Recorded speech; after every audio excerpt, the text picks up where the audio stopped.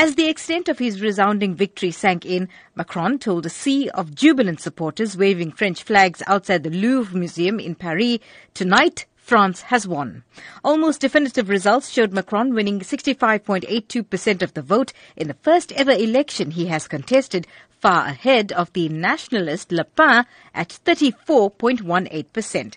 But in a sign of widespread voter disillusionment, 1 in 3 voters abstained or cast a blank ballot. Western leaders largely hailed the result after the shock of Britain's vote to leave the EU and the election of Donald Trump in the United States.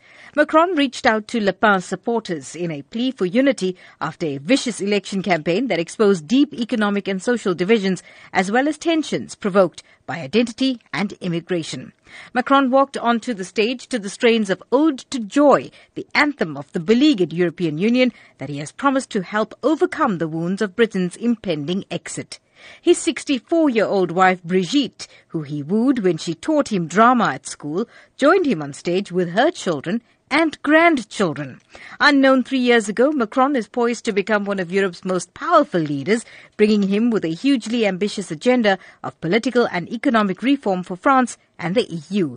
The result will resonate worldwide and particularly in Brussels and Berlin, where leaders will breathe a sigh of relief at the defeat of Le Pen's anti-EU, anti-globalization program.